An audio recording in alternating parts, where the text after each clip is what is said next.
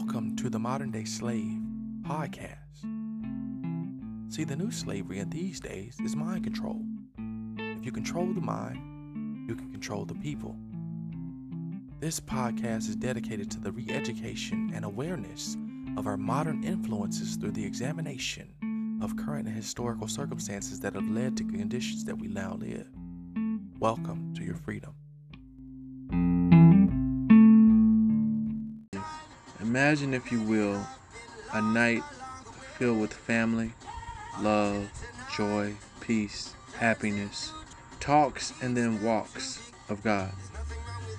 In the evening time, you venture upstairs to correct something that has taken place in the home, to distract from the majesty of the night. As you're correcting this problem, you notice flashes of lights. Seems as though you are at a disco party with the lights just continuing to change trajectory. And as you peer through the blinds that you are fixing at the time, you see a light show in the heavens. So you step outside, and although it's just past midnight, you are awestruck by the amount of intense, bright flashes of light that are illuminating the radiance of your face. As you peek and peer up into the heavens, you continue to see lightning strike after lightning strike, as though it was a tapestry with beads on top of it being tapped. And with the drop of every bead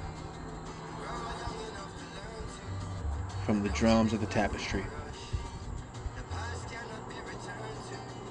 there's a flash of light. And then you peer just on the horizon and you notice a glow due west of your location. And this is the point in which you spot the moon as it's heading into the horizon.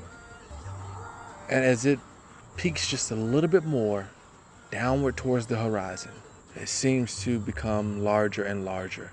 Now keep in mind, this is a half moon, almost perfect half moon. While you've got this light show that's going on in the heavens, as though a drum is being beaten that has beads on top of it. And as each one of those beads drop, that's a new strike of lightning. You see this just hanging there. Appears to be large. And you notice that it's the moon. And as it's heading down, you start to hear the howling in the background. So you tune down the distraction, the noises that are around you, and you really hone in on this sound that is faint and distant, but yet loud enough to overpower the music. And what do you hear? As this moon is headed towards the horizon, you hear a pack of wolves howling at the marbles within the heavens. Now imagine that all this just took place and you missed the symbolism in it. Wow.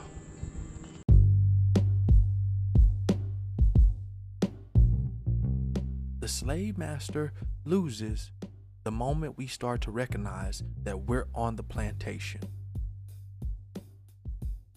When he continues to put his yoke of bondage out in plain sight for you, and you ignore it by not feeding into the trap that he's laid before you, you then win your freedom. Welcome to your freedom.